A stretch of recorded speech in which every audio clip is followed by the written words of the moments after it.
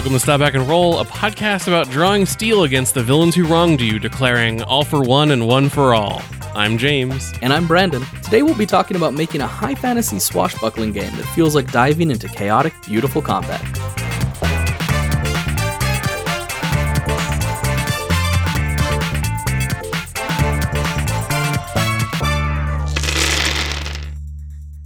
But let's probably stop talking about desks.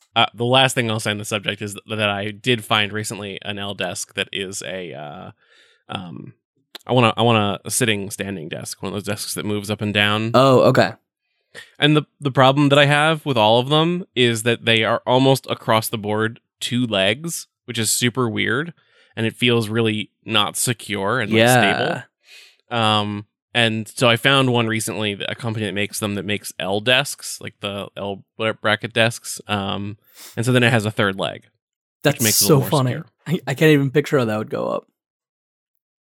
Yeah, I mean, I have one at work, and it's more secure than it looks, but okay, it's still something. All right, so let's get off the topic of desks and onto the topic that we really care about, stocks. I'm joking. Don't include this. This is dumb. Hey, do you want to talk about a game? Yeah, I think that's what we're supposed to do, right? Yeah. So as you know, my number one 2021 goal is get Pasión Dos Pasiones out and finish it and get it done. So I'm not working hard on it. On anything else. I'm really I'm going new ideas. I do not see you. I am not looking at you. I have no interest in you. I'm blocking immediately any new ideas that come into my world. Except you should be writing them down and putting them in the cabinet. Yeah, that's what I should be doing. Instead, I have this mind worm that I cannot get rid of. Yeah, which is, you know how I'm always trying to write a fantasy game. Mm-hmm. Yeah, all the time. All the time, always. Nearly constantly coming up with new fantasy games. I could not be less interested in writing a fantasy game. Okay, so should we cancel this episode? No. Okay. No. We're already in. We already started talking about desks. We did our bit. Now we're here. We're talking about this game. We are upwards of 2 minutes in. Yeah. That is, we cannot cancel and change topic. No, we have to start talking about desks again. And then yeah. Woof. We do all of our cold opens organically. So we'd have to find some other topic to just start talking about. Yeah. And then eventually work our way back. And that would be pretty rough. Anyway, I've started watching The Musketeers. And that is a show about the Three Musketeers. Is that a modern show? It came out in I want to say 2018, 2019. It might be older than that. It's from the BBC. And it's all high production value and stuff. So I think it's got to be pretty modern because I think the BBC only recently. 2014. 2014. Okay. So it's older than I thought it was. It's pretty recent, Brandon. 2014 is 7 years ago. I've been watching Star Trek shows from the late 90s. So yeah, well, I've got bad news. Feels all pretty... TV from the 90s is garbage. Yeah. Look, that's another cold open. Save that for next episode. Let's come back. If so, we're going to remember a cold open from 2 weeks ago, that's not going to happen. Yes. I'm going to write it down. There's zero way that we come back to that cold open. Anyway. What if we did, you know how famously The Lord of the Rings has 3 or 4 minutes in the end of the last movie where everyone thinks it's an ending and it fades to black, but there's more. What if we just did 4 or 5 cold opens at the beginning of every Stop Back and Roll? James, we do 4 or 5 cold opens at the beginning of every Stop Back and Roll. Have I not? I'll be honest, I don't listen to this podcast. Why would I listen to this podcast? 2 nerds talking about games? No thanks. All right, so I'm looking at this Twitter thread with all of these GIFs of people sword fighting. Yes. Because basically on my favorite GIF ever of John Leguizamo. Yeah. So maybe we'll link the Twitter thread. No, I'll just read off the URL. It's TTTP HTTP. No. Anyway, 1354991728181309444 ? Yeah, so if you are driving, just pull over, bring it back 10 in. seconds, and type that in. Don't drive while checking out Twitter. No. Basically, D&D and fantasy, all fantasy RPGs feel like D&D to me, right? Like, Dungeon World is D&D. I'm gonna give myself in some trouble. Exalted feels like D&D. Like, it feels like it has like a core assumption of D&D. GURPS Fantasy is D&D. Like, it's all based on D&D. Yeah, Starfinder. Oh my god, Starfinder is D&D, Pathfinder is D&D. You know, it's all it's D&D all the way down. Yeah. And the places that are more indie, like the more indie fantasy sorts of games, are potentially not D&D, but they're also not combat-y as much, and to the extent that I would like it to be. Like, I love combat, and I don't want to do a game where like the default setting is that you have a brawny fighter wearing 7 layers of armor, and like 10 feet behind him is a wizard wearing paper cloths that is going to die the second you look at him. Because what I like is everyone in the fray. Yeah. Swashbuckling. And I like swashbuckling. And like, I know there's 7th Sea, but like it still has some of the same issue of like, if you want to do magic, you're gonna just die if someone stabs you. And there's certain things about it that just don't like fully click. And 2nd edition may have fixed that, but I still am drawn to doing my own thing because I like weird fantasy, and 7th Sea is definitely not weird fantasy, right? Yeah. Like, it's like 7th Sea is weird history. It's weird history, yeah. And I don't care about history. No. Can I tell you really quick, without knowing how you're going to solve your own problem with swashbuckling? Here's my one hot take, which I'm almost positive that I've talked about on an episode of Stop, Hack, and Roll in the past. My problem with those kinds of combat games is that they are too slow. Yes. They're too slow. Agreed. They don't move fast. You can't have swashbuckling unless your combat can move fast. That is exactly what I came to as well. And I don't know if this is going to work to make it fast, but I have a gut feeling that it will. So my concept is that everybody is in it, everybody's swashbuckly. There's some like people can do some magic if they want to do some magic, but like your softest mage is in the middle of things, swinging a sword or if you want a staff, sure. Yeah, and wand. Like doing that. And so like everyone is describing swashbuckling action kind of consistently. And so the thing that I think kills momentum the most is initiative. Okay. And that's kind of solved in indie stuff by like having like a GM do the spotlight. But I think swashbuckling feels coolest and best when it is kind of like a scuffle of information. And so part of what I'm trying to do is get that same feeling, which needless to say is a little bit playing with fire, like I like to do. Now the one concern about the one problem that I have with the initiative list systems like PBTA is that often what happens when you have no initiative is that no one does anything. Yes, and that is another thing that I think kills swashbuckling stuff. Yeah. So we got a group of people, right? They have a bunch of D6s, maybe a couple D8s also. And when a scuffle starts, when a fight starts, you roll all of them. Okay. And so I don't know what any numbers are going to look like, but starting it out, each player rolls 5 Generally 6-sided dice. Some curves. Generally, they have some lines and some curves. Thanks. Yeah. Some loops. I appreciate it. Have you seen? So players will roll 5 dice that are generic danger dice. They're just like dice that you always use. And then 3 dice that associate with like a stat of some kind. Okay. So you're building like a standard dice pool. Yeah, exactly. but you roll all of them at once every time. Okay. So, like, your stats are Brawn, Quickness, Arcana, and Swagger, because you're swashbucklers that are possibly magical. And you get 3 dice that are split in any way between those. Okay. And that kind of just specializes you a little bit. Because what you're basically going to be doing is looking for hits, and then using those hits to pull results from a PBTA-style move list. So, danger dice can be used for anything. You see where I'm going? Sorry. So this is actually, okay, so you finish that, but then I have a connection. Okay. I have a move that's very similar to this. Cool.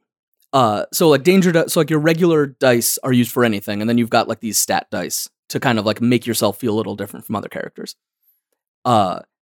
So basically once you roll, you see the number of hits, which is 5+, 4+, something, who cares? And then you just kind of have those hits in front of you. And then you spend a hit 1 for 1 to do one of the actions you can do. So like basic actions might be things like grab something from somebody, or like make a hit against somebody, or like defend somebody. And then you also might have like more involved abilities. Mm-hmm. Like you might have a quickness ability that lets you like pick somebody's pocket instead of just like grabbing something from their hand. Or you might have a brawn ability that like lets you like pick somebody up and throw them.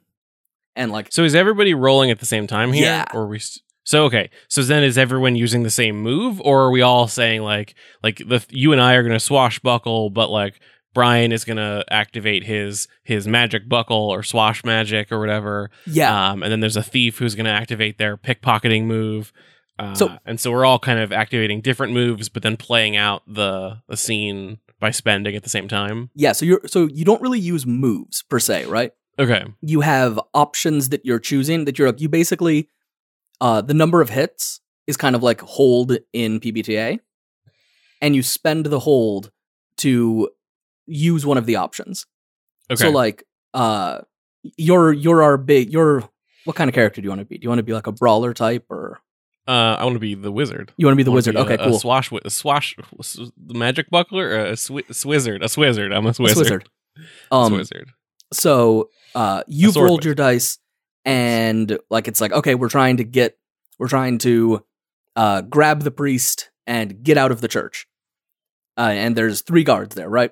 And so you're like, okay, I have 4 successes in front of me, and I'm going to go ahead and spend 1 to stab one of the guards. And it's like, cool, guard is dead. And then I'm going like, all right, and I'm gonna like pull down a curtain, and it's just done, right? And so because we've got the dice in front of us, we can just like basically shout out the actions. Yeah. And so we get like kind a of saying, flurry like, of things happening. I'm going to spend this die on this action. Yeah. And then I grab it and put it back into my pool to Exactly. reroll later. And it's just gone. And it's like just quick. So like we're not going, oh, did I hit somebody? We're saying like, I have hit somebody by doing this, because we've already done the roll. Right. Yeah. And so like the GM might have stuff that like at the beginning of a round, the GM probably does their action first and says like, okay, you have like these 3 guards are all going to do 1 hit against you, unless someone blocks it. And then someone says, okay, cool, I block it. That's one of my dice. And then like the action just like unfolds quickly. Does the number on the die matter? I don't know. My guess is that we're looking for hits and then just getting the hits in front of us, unless you have like a specific move. Because I could see like having an ability that's like, you know, I spend a 7 on this. Yeah, like I took the shield ability, which means that I only need a roll of 3+ in order to use it as a defensive thing. Oh, that's but interesting. I can't use it for an attack. Okay. So it's not like a like like everyone rolls their dice pool and the GM says, okay, I've got these 3 dice here which represent these 3 enemy musketeers who are attacking you, and those dice are a 3, a 2, and a 4, and then in order to block them you need to find 3 dice that are a larger number. You're just looking for raw hits. Like the GM, I don't even know if the GM is going to roll dice for like regular like kind of minion characters, the GM probably doesn't roll dice. It's probably like a guard has an attack action and a guard action. Okay. And so like, gotcha. If someone says, "Oh yeah, I grabbed the priest," the GM could say, "Guard is using their guard action." And it's like, cool. I spend another die. Like I spend a die to punch the guard in the face, and then I grab the priest. It's like perfect. So let me tell you how the move neutralize in the Veil works, because I've been playing the Veil recently. We're about to finish our campaign. So the neutralize is basically one of 3 attack moves from the Veil. Okay. It is the sort of more classic standard attack move. And so the way that it works is so first of all, because it's the Veil, you describe how you feel in the moment. Yes, of course. Because everything in the Veil is connected to your emotions. And then you roll. And you're rolling when you use force to attempt to neutralize a threat, take control of a situation, or maintain hold of something you have with you when there is a chance of taking harm. Okay. So it's whenever you're trying to do something with force where you are at risk of taking harm. And so then it's a standard, like on a 10+, you generate 3 hold and take no harm. On a 7 to 9, you generate 2 hold and will take harm.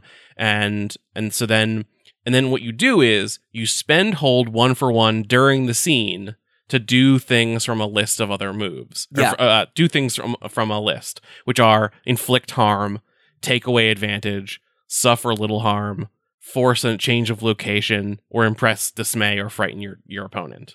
Awesome. That is really similar to what I'm talking about. Yeah. But with this, the idea would be that that's the entire game. Like that's the entire framework for the game. Yeah, I like that. And then really advancement in that sounds like what you're doing is adding more things to spend currency on. Basically. Yeah, I think there's a couple different ways you could have advancement. You could get more dice. You could get new things to spend on. Mm-hmm. Or you could get things like an ability to count a lower result as a hit for specific things. Yeah. I like the idea that so if I were designing this game, which I'm not, because you're designing this game. I'm not. Maybe we're designing it together. Specifically not designing this game. If I were designing this game, I would say you have basic moves, or you have your basic things like attack, swash, buckle, whatever. Like your defend, your move location kind of things. Your intercept or whatever. Defend would all the kind of standard swashbuckling actions. And those would be things where, so when you roll the dice, if you're rolling d6s, then a 4, 5, or 6 is a success, or whatever it is. And then you just need to spend a success to do one of those things. And then I would say have other things that are like, maybe I have a move that lets me step into a shadow and appear somewhere else on the battlefield. And that one is one that I have to spend a 6 dice to do. Oh, interesting. Specifically find a die that has a 6 on it. Or maybe shoot a magic missile is one that specifically has to have a 1 on it. So then it's like things that are not, where you're not looking necessarily for successes, you're looking for a specific number. I hadn't really thought about that. I could see it. But like that also can be, there's one thing that's nice about this is there is a fair amount of play possibility, right? Because you could do something that's like, this is an exceptionally hard thing to do. Like, on a, like, you take the headsman ability, and on a 6, you behead an enemy, and it's like, I killed him. I don't need to worry about anything else. Or you could do something that's like, you are an excellent shot, and you don't tend to miss. And so a 3 or higher counts as a hit, specifically for shooting people. Yeah, for that result move thing. Yeah, so you've rolled your dice and like you've spent all your hits and you're looking, you're like, oh, I've still got 2 more hits. I shoot that guy and shoot that guy. Well, that's where I was thinking. If you have all these things that you could do, the base ones are as long as it's a hit, and then you have other things that you can do that are maybe it's a specific number, maybe it's a broader band, maybe it's a narrower band of success. Oh, totally. It does run the risk of slowing you down a little bit, but that's why they would have to be kind of like big broad strokes. Yeah, I had only been thinking in terms of raising the band, but you're absolutely right. Having a smaller band also completely works. And my intention is not for characters to have like a ton of abilities. Yeah. Like my thinking was, I initially said you get 4 tricks. I don't know if that's right or not. And anything you do outside of battle will be the kind of thing that like you just do. Mm-hmm. Like you might have a trick that lets you, I'm going for very much swashbuckly things. So like training somebody in a fight, like sword training somebody is a very swashbuckler movie kind of thing. And so that would be something that's like, you do it, and then that might have a benefit, that might have a story thing that changes right then, and it'll probably also have something to do with a fight. So if you've got 4 tricks, yeah, let's just say hypothetically it's 4. Yeah, you got 4 tricks. You want to learn a new one because you level up or whatever. Yeah. Do you get a 5th trick? Do you replace one of the old tricks? You probably get a new trick. I haven't thought too much about like what advancement looks like. I could definitely see that becoming too cumbersome. Like I think if you have 6 or 7 tricks, you're starting to go like, yeah, I have too many things to pay attention to. But you could also do things like add a new style die, or like make it so that like change the range on something. I don't know, that I feel like I'm not far enough yet for that. So what if? Yeah. What if you have 4 tricks, when you keep it tight, if you advance or pick up a new or like you train with someone, maybe I kind of like the idea of when you train with someone, you could pick up one of their tricks. Oh, that's neat. Like, literally learn one of the things that they do. But then you just replace one of your old tricks because you're focusing on the 4 things that you do in combat all the time. Well, my thinking was that like the training with somebody thing would be like you took the trick of teacher, or like sword forms or something like that.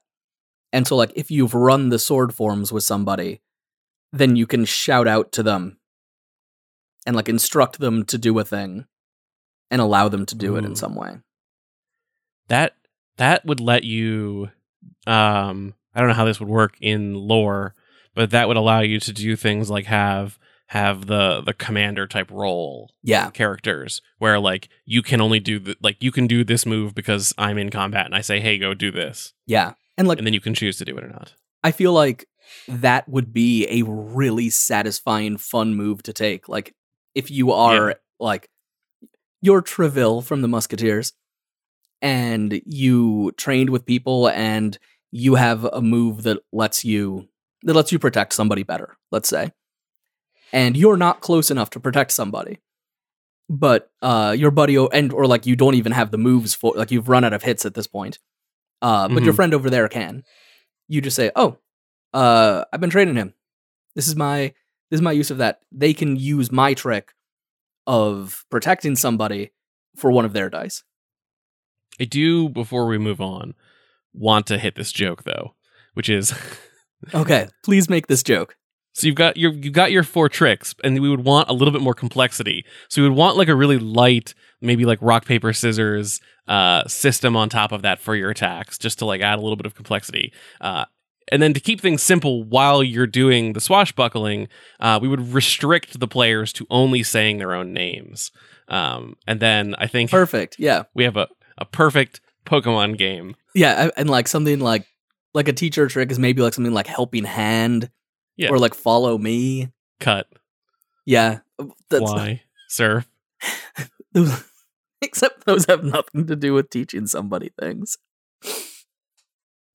You teach someone how to surf. Look, it's a Pokemon game. Mirror move. But yeah, so like basically that would be the concept. And like obviously there's more to it.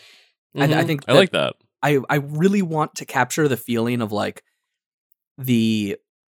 first off, like the ruffian adventure, like that you don't have a good social place, that like you go up to anyone who is a commoner and they're like, oh, you're a musketeer, you're important, you're a gentleman, whatever. And so like so they don't really fully welcome you. And like you've got the nobility that can order you around and tell you to do stuff, and like you hang out with them, but like you're definitely not one of them. And like you know me, there's got to be romance involved and twisted combinations of stuff. And so like part of character creation is going to be making like one of those like basically like a telenovela web with some important players, but instead of being like you have two contacts, it's instead like you are in love with this person.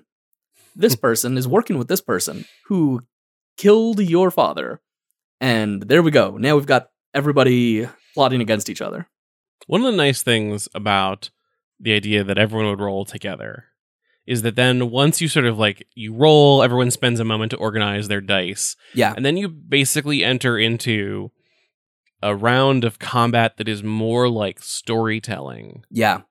Than it is like resolving combat. So like I had I wish I could remember, I'm almost positive we talked about this in an episode, but I had once pitched an idea for a swashbuckling style game like this. But my solution to which was basically trying to get the same thing, but my solution to the problem was that you would have a set of dice that were like your attack, defense, or like they were your sword. You had a sword. I think you had a sword die, a magic die, and a couple other dice. This. Yeah, and you rolled, and then whatever your attack roll was, it became your defense roll when someone had tried to attack you. Yes, to try to specifically hit the like.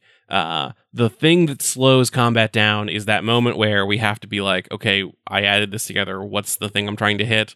Does this number, is it higher than that number? But I don't know that number because you're the GM and you're hiding it from me. So now you have to think, is that number, whatever. Yeah. And it's just a quick, like, I roll a D20. This is the 14. I can see that your defense is a 7, so I win. Yeah. So I score a hit. But now the 14 is my defense. So then I have to wonder, like, do I attack and lose that 14 and risk rolling a lower number, or do I do it because I'm on a roll? Right, because you were really trying to get like that feeling of like a duel going back and forth. Yeah, the bouncing back and forth. Yeah, and I think I made me kind of like more for like a melee feeling. Mm-hmm. Although the intention would be also that you'd have like signature named enemies that have more actions to work with. So that like when you go to stab the evil musketeer, they've got like a block ready that they can throw up. Yeah. Because there's always that moment where you have to fight your way through the courtyard full of the random minions before the big the big evil musketeer steps out of their mansion. And ideally, you do that with a similar enough system that it can both happen at the same time, so that you can flow in and out of who is fighting the big scary musketeer. Yeah. I mean, I think that could if you wanted to keep everything very samey, then the way that you could do that would just be assign every mook one die. Yeah. And you roll everything, and then when they take a hit, you remove that die from the pool, and they've been knocked out of combat. I think that is pretty much the idea. So you start off as the GM rolling a big pool of dice that represent a crowd of people, and then you have your big evil swashbuckler, and then they have their own pool that's just them as one person, but abilities they spend. Exactly. And like they have presumably more things that they can pull from. You know, there's no reason you couldn't essentially build them more similarly to like a player character.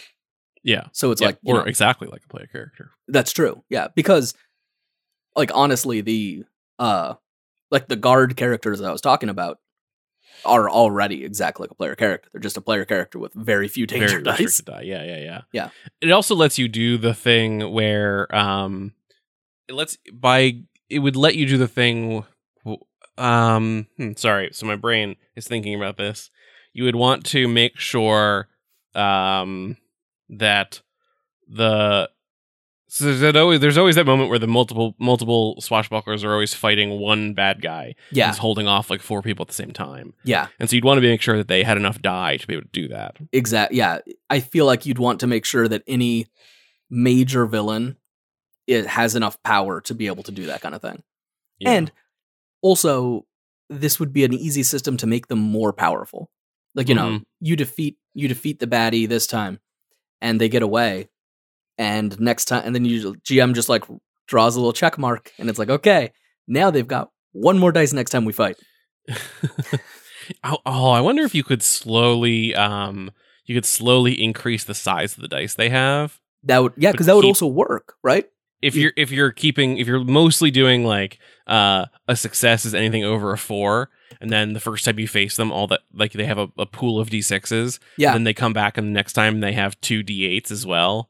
Or they've horrifying. Upgraded a couple of their d6s up to d8s. Now they can do better. Maybe you go into and then, like, if you literally did it as every time you face them, the next time they come back with a couple of their dice kicked up a dice size, by the end you're like, cool. There's like a whole bunch of them, and like the GM rolls up a whole bunch of d20s. Oh my god, that'd be awful. But like, then you can get, I feel like then because your characters presumably are also improving potentially in the same way. Like, there's no reason that it needs to stay all d6s.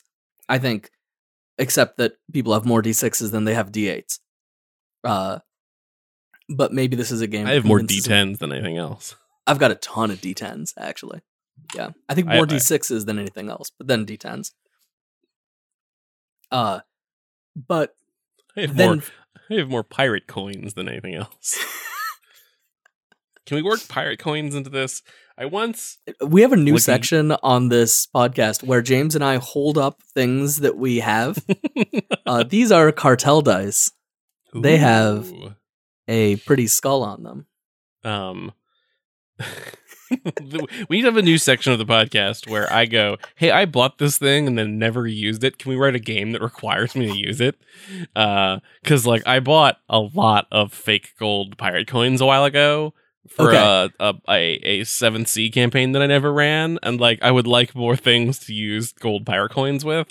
Well, okay, so for the GM characters, for the NPCs, we don't want to waste time with the GM counting successes.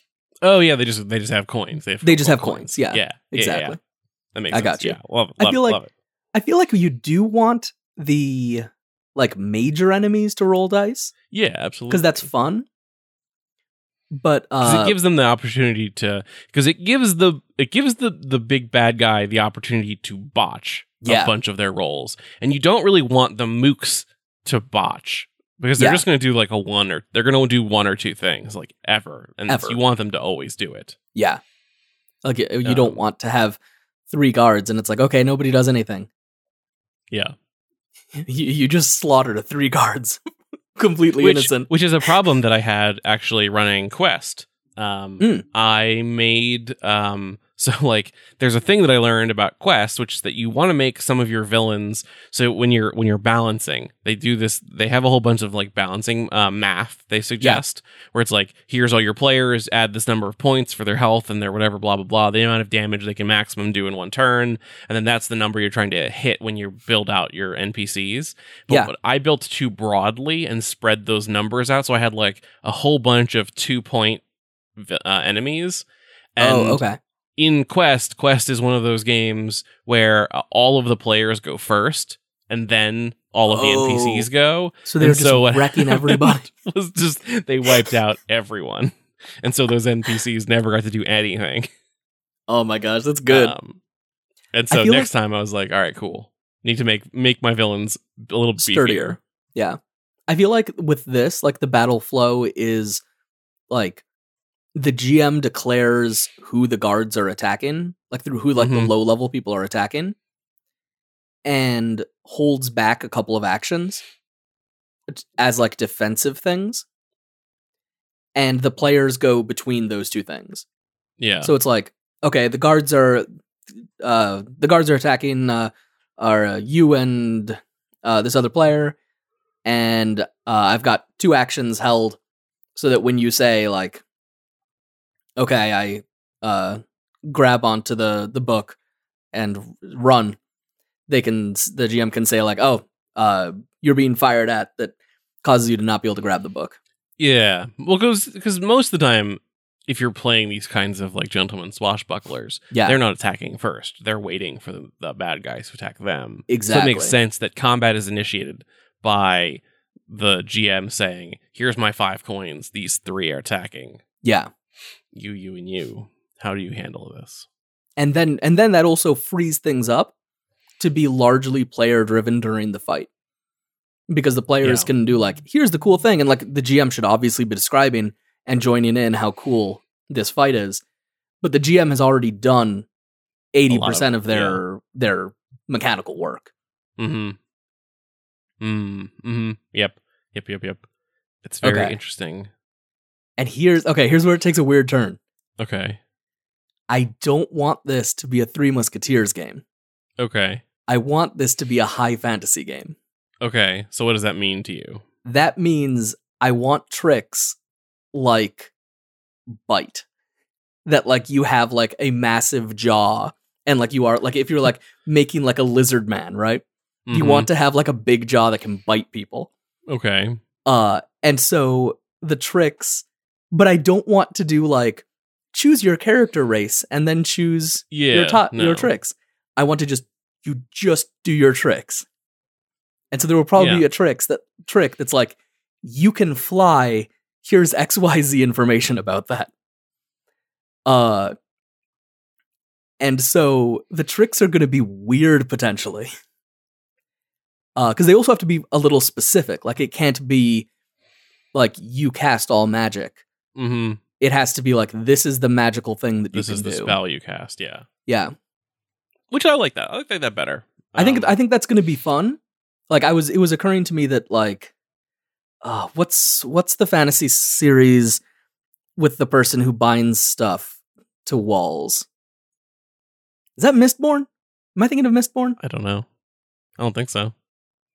Mistborn's all about eating metal. It's all about crunching on some metal. Yeah, crunch on metal. Oh, am I thinking of Patrick Rothfuss? I don't think so. There's a thing with someone running down a hallway and like using magic to bind things to each other. And like bind two things together would be a really good arcana ability. The nice thing about high fantasy is that, and especially high fantasy where you're kind of like building ad hoc characters like this, is that there's almost always room to say, so you have the ability that is like take 2 things and stick them together forever or whatever. And if I'm playing a wizard character, then I take that. Okay. And the way that I do that is that I cast a spell because that's the spell that I learned. But if you're playing a rogue, maybe what you have is some powder that does that for you, or you have a special set of gloves. It's a magical item for you that does that thing. I had been thinking that tricks would be categorized into different stats, but I could cut stats entirely. I might not need stats. I don't know why you need stats. Maybe it's just you roll 66 because that's your danger. Roll 66 dice. Roll 66 dice. Yes, a lot of dice, but that's how we're doing it. That's how we're doing it. I don't know what the benefit to having stats is. What were you thinking the benefit is? The reason I was thinking that there was a benefit was that I was thinking that it makes your characters a little more different from each other. And so then it encourages you to do the actions that your character is like. Well, but I don't know if that's necessary because you've only got you've got 4 cool things that you do. You're going to want to do the cool things you do. So here, I guess this gets into like what your advancement system looks like. Yeah. But I could see a way that you have 4 stats written on this piece of paper: brawn, quickness, arcana, and swagger. And say you could use stats not to dictate the dice you're rolling, but the number of tricks that they have. And then still categorize the tricks. Yeah. And so then if I raise my arcana from 1 to 2, now I can pick a second arcana trick. Right. Which still pushes people into into specific like sort of magic-y characters or attacking characters, something like that. I like the idea though of if you're like in an attempt to continue to avoid the Dungeons and Dragons problematic race thing, I Yeah. really like the idea of like having descriptors or tricks and then working back. Like that's what you choose, and then you work backwards from that. You say, Yeah. okay, my character has the ability to stick two things together. How do they do that? Is that because they're magic, or is that because they have magic items that let them do that? Or can they bite people because they are a lizard person, or are they just a human dude who is just chomping on people? Just chomps. And you know me, I am obsessed with the idea of random character creation. Yeah. It occurred to me that if I don't make these character trees, like if I don't make it feat lists that are like build on each other, that you could like just run a quick generator and get 4 tricks and make your character. Yeah. Which would be great, like just to be able to say like, all right, I got quick draw, bite, fly, and whatever. I am this thing. Yeah. And then you work backwards from that to say, how does that make any sense? Yeah. Or Which I, if you're like, I really want to play a D&D elf, then you go, okay, I have a ranged ability. I have something that makes me better at sensing things. And I have elf songs. And boom, ready to rock. Yeah. Interesting. I like this. I'm trying to think, because is there anything we're missing here? So you have a big long list of abilities that are not they're not abilities, they're just things that you can spend dice on, basically. And like some of them, like I'm playing big. I'm like really goofing around pretty hard with like trying out bizarre stuff. And so like I came up with the idea of like if you roll a 1, like if you take the spiteful luck trick, then if you roll a 1, you can flick that 1 at another player's dice. If you knock some dice off the table, then you describe how you had like some big calamitous crash into them, and those dice are off the table. They're done until the next round. It does let you scale nicely, because you can do things like, say, like most of your abilities are spend a die to do whatever. And then you can have, maybe you have the huge fireball spell that costs 3 dice. Yeah, you could definitely do that. Or you could say, this requires a 5 or a 6 instead of this requires a 5+ or a 6+ instead of a 4+. So what do we do? So I guess the other question is, say there are 4 people. Yeah. And we all roll. So there's 4 heroes and the big bad guy that the GM is running. We all roll our dice. We run through our moves, but 2 of the people rolled fewer successes, so they like have spent all of their dice. Now, what do they do for the rest of the combat? Well, the idea would be the combat would be pretty quick. And so like, and we're not going in like order. Yeah, so if you see, like, if you rolled and you got 1 move, you might just hang on to your rolls and make it important. Yeah. Or you might be like, cool, I attack this person, and then maybe there's like a system that there's probably some kind of, in terms of HP and stuff. I was a little interested in Cartel's HP system, which has like a stress thing that you build up stress and then you need to let that stress out in some way. And it's dark and horrific in Cartel, but would be presumably more fun in this. And so maybe you can spend stress to like take an additional action as if you got another hit. To like really encourage you to do the thing. And I think that like getting hit is a very bad thing. Like no one, like people in swashbuckling musketeers stuff, they take 1 hit, 2 hits, and they're down. One of the things that I've been on recently that I really like is so I've been playing the Veil, and the way the Veil works is you have your 6 emotions that are how you like are see and interact with the world.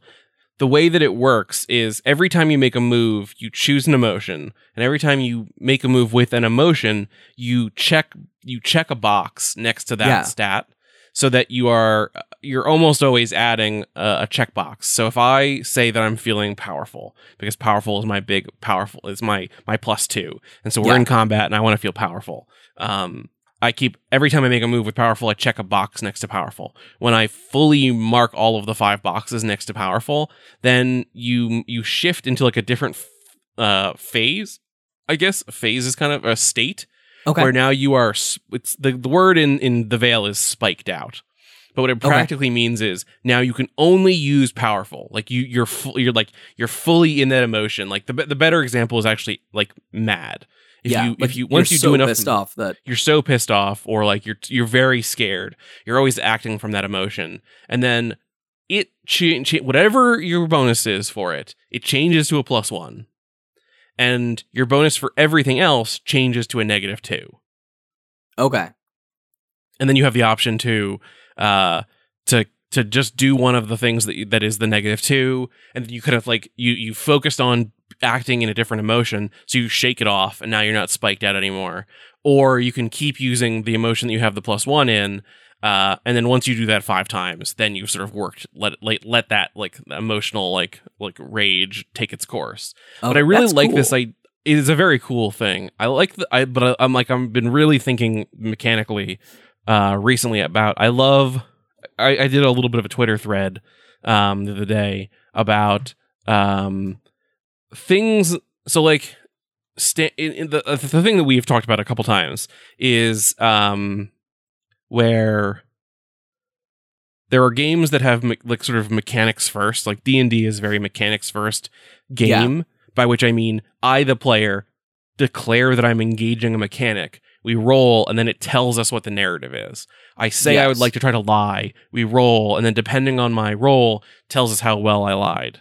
Versus something like Masks, where I declare that I'm attacking, and then narratively describe that, and then we sort of like, that always has happened, and then we roll to see what the fallout from that was. So that's where the sort of the narrative triggers the mechanic. And I was looking for things that don't fit into one of those two categories of either player triggers a mechanic to figure out some narrative, or player does some narrative to trigger a mechanic. And I like this sort of Veil like mechanic system where it's based off of player action, but other things can cause you to spike your emotions, and it's sort of a tertiary or secondary effect from the attack that you also happen to just mark then you're not saying I'm trying to like rage out here, or I'm trying to become scared. You're trying to do other things, and then as a consequence of that, you're marking stuff that causes the game to shift into a different sort of into a different phase, a different state. That's cool. I don't know that there's so I've been looking for a place to like add that to something here. I don't know that it necessarily fits. But I feel like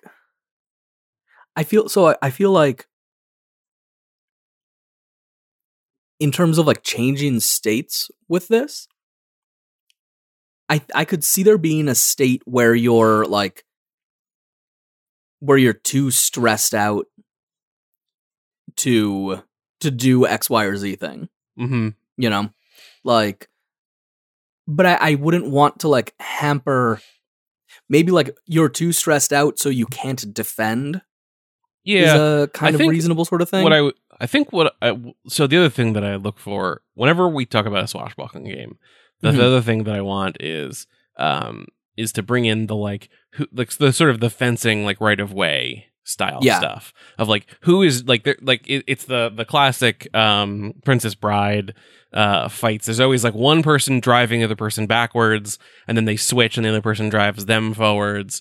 So like who is the one driving conflict, and where are they going, and how are they moving? Who is initiating here? And I wonder if something like that wouldn't be like maybe if you. So I guess the question is, how much do you... no, never mind, because I think you don't want to lock people off to fighting only one person, which is what you might do if you were doing a Three Musketeers style game. I could I'm honestly not sure.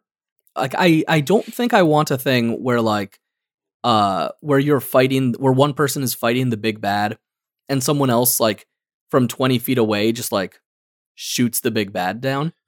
Because, like, that's, like, really unsatisfying. Yeah. So I could see something that's, like, if you are fighting a named NPC, it's a 1v1. Yeah. But so what I was thinking was maybe you have, like, a right-of-way track that's like, if I declare that I'm attacking you, then I mark 1 on that track, and then you are now defending my attack as I sort of move forward towards you. Then you have to do something to respond to that, and then if I attack again, then I mark a second track. But if I mark it a third time, now you have taken the right-of-way, and I have to start moving backwards, and maybe that limits some of your attack versus defend. Oh, that's interesting. It would force like a narrative shift in the combat, which is interesting. I worry about that being a little bit just overcomplicating things. It might be, but I also could see an issue where like where combats that are like 1v1 kind of things get a little unsatisfying because it's just I attack, I defend. I attack, I defend. Well, so maybe what it is maybe you have a duel mechanic. That's true. So you declare, I'm going to fight you, and then we focus on that subset, either that subset of the fight, or it's probably for a scenario in which you and I are the only two people fighting. Yeah. Versus sort of a free-for-all typical high fantasy fight. Because that could even be a thing where, like, if you're in a duel, if a duel is declared at like the beginning of a fight, then, or like you've gotten to each other, whatever, then on subsequent rounds, you don't roll everything at once, and you roll the dice out one at a time to kind of like get the results coming through live. My pushback on that is that I do like so if you roll all the dice at once, then that duel can happen very fast because so actually like this is the other thing. The speed is I feel like this like speed is what is going to make this work make or break, you know. Yeah. So imagine for a second, if you will, not checkboxes, but like a fencing pieced kind of like a strip of paper that has sections on it, or even just like you just have sections marked out on a table. You declare that we're going to duel. This is the big thing that's happening, and then I say I'm going to attack, or maybe okay, so maybe you have a token or something like that, or maybe I'm having a whole lot of ideas all at once here. So you have a token, and I say I'm going to use this attack to attack you, and I push the token one step further closer to you. Yeah. Maybe it starts in the middle, and then I push it closer to you, and then you have to do something to respond to my attack, and then I can go again and I can push it forward to you. But when I hit a certain point close to you, now you're the person who, like, now I've bounced off the back wall, and now you push it closer to me. And that's sort of dictating who is driving the story here. And if we have all of our dice rolled out in advance, then going and because we're not worrying about the other people who are involved in this combat, because it's just the two of us, that duel can now go very fast. Yeah. Here's an idea. Okay, I have a thought. When you defend... Okay, first off, just like here's a thing that makes defending more narratively interesting. Mm-hmm. When you defend, you reset the scene of that fight. Okay. So, like, you attack me, you describe how you've attacked me, and I'm like, great, I jump back onto the table and, like, block your strike, and you follow up, and, like, now we're fighting on the table. And so that gives, like, just, like, a little more movement, instead of it just being, like, I block, I attack, I defend, I defend.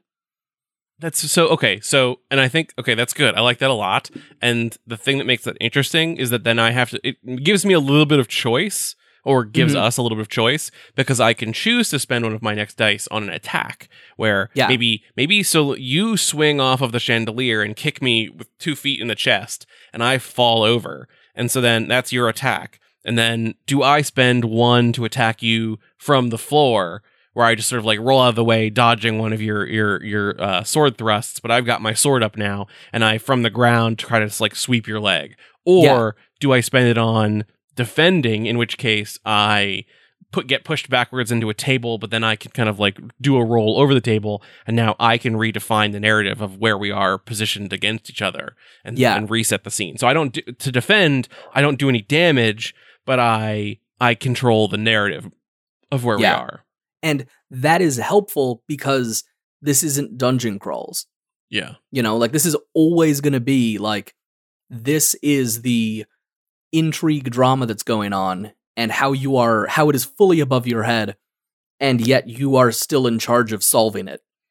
Yeah. And it's like, oh, this is the list of people that you're not allowed to kill. This is the list of people that you are allowed to kill, and you're going to be dealing with both of them.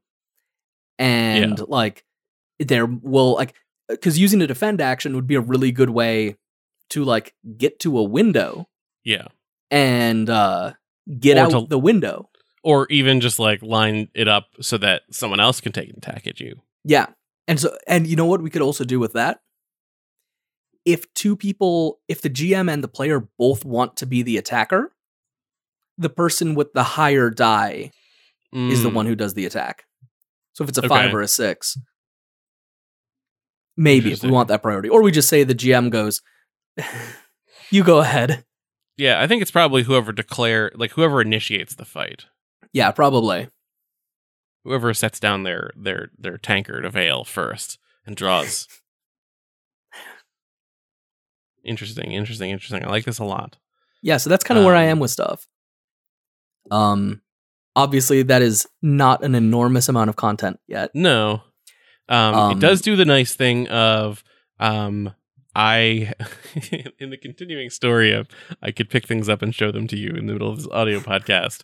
I bought the Quest core set like deck. Because Quest has these discrete kind of abilities that you get. Yeah. And so it means that you can build a little deck of them and have like cards in front of you that are the rules for those mechanics. Yes. And that is something I love.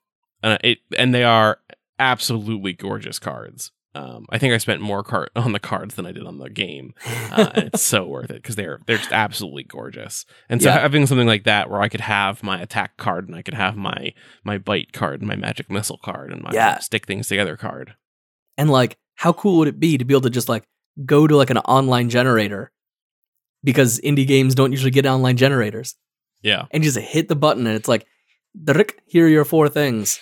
Here is your I feel like I'm gonna have like maybe some kind of like virtue and sin that your character has that are like the ways that they let off steam, essentially. So like, because like in the Musketeers, all of the characters essentially have like a virtue and a sin of like, this is what they're like when they're performing at their best. This is where they brood.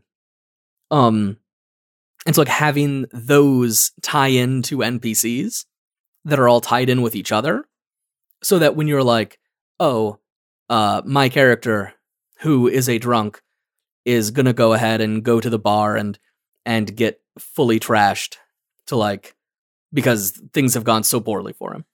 And someone else says, oh, well, the bartender is my ex. So that's awkward now. And like have like all of those things just tied in together. Because most of these stories also don't have they've got like a lot of characters, but they don't have like an infinite cast of characters. I was trying to think of, I can't find it off the top of my head, but the other thing that it would allow you to do that's really cool is, I think it's Lancer, the mech game, has a Twitter bot that you can tweet at and say, hey, give me an NPC, and it generates you a quick block of code that is a Twitter bot. You could just be like, hey, swashbuckle bot, give me a swashbuckle villain, and it would just pick 3 or 4 abilities. Totally. And hand you an NPC. Yeah. And that's good. That's fun. Yeah, I like that. Or even just like build abilities from stock words, depending on how granular you wanted to get. Probably not that granular. But maybe, I don't know. It's gonna be fun because like this is a fun thing that it's able to be like that I can just make something up, you know. Yeah, I was actually thinking about the more I focus on trying to finish Space Between, the more my brain screams, "Hey, what if you made another game?" And I was thinking about revisiting my sort of like dice attack, defense, combat, whatever I called it, like the beat system or something. I forget. Oh yeah. And so this is interesting. I might have to do some thinking on this. For next episode, to see if we can't pull together. If you feel like doing this for next episode, we could try to work out like what all the action, like the base actions. I may actually have base actions come up with by then, but we can always go over them and then talk about it a little bit. Redefine and fiddle and everything like that. I might focus on trying to think of some dueling rules to engage, to do some dueling. Sure. How I want that move back and forth initiative thing to work. Yeah. Interesting. All right. So I think we should wrap this episode up because it is, after all, just the first epeisode of this year. Yes, exactly. We don't want to go too long in the first episode. We don't want to go too long. 2020. No. 2021. Is that a bridge too far? It's too far. But so you can find us both on Twitter at Stop Back and Roll, or individually I am at And the Meltdowns. And I'm at Leon Gambetta. You can find all our episodes in iTunes, Spotify, or at www.stopbackandroll.com, as well as whatever podcatcher you use. And www.podcastmouthfeel.com. Both of the URLs, I believe, now work. We make this podcast with the support of our Patreon backers. We have a couple new backers we'd like to thank. Laurie Asmith, and I'm sorry I'm going to get your last name probably pronounced wrong, but Ryan Asthemer. As well as thank some of our old favorites like Randy Lubin, Penny Von Batavia, Justin Hunter, Polyamorous Q, Sean Knight, Lou Tennant, Rob Abrazato, and David Gibb. If you'd like to help support our show and any future shows we make, you can check us out at patreon.com/stophackandroll. If you can't support us financially, support our community by becoming a part of it. Come tell us about the games you're working on over at our Discord at tinyurl.com/shrdiscord or discord.stopbackandroll.com. All right, so I'm going to go ahead and roll my 66. It looks like I got 3 hits on this. I'm going to go ahead and use my actions to not forget to stop, hack, and roll.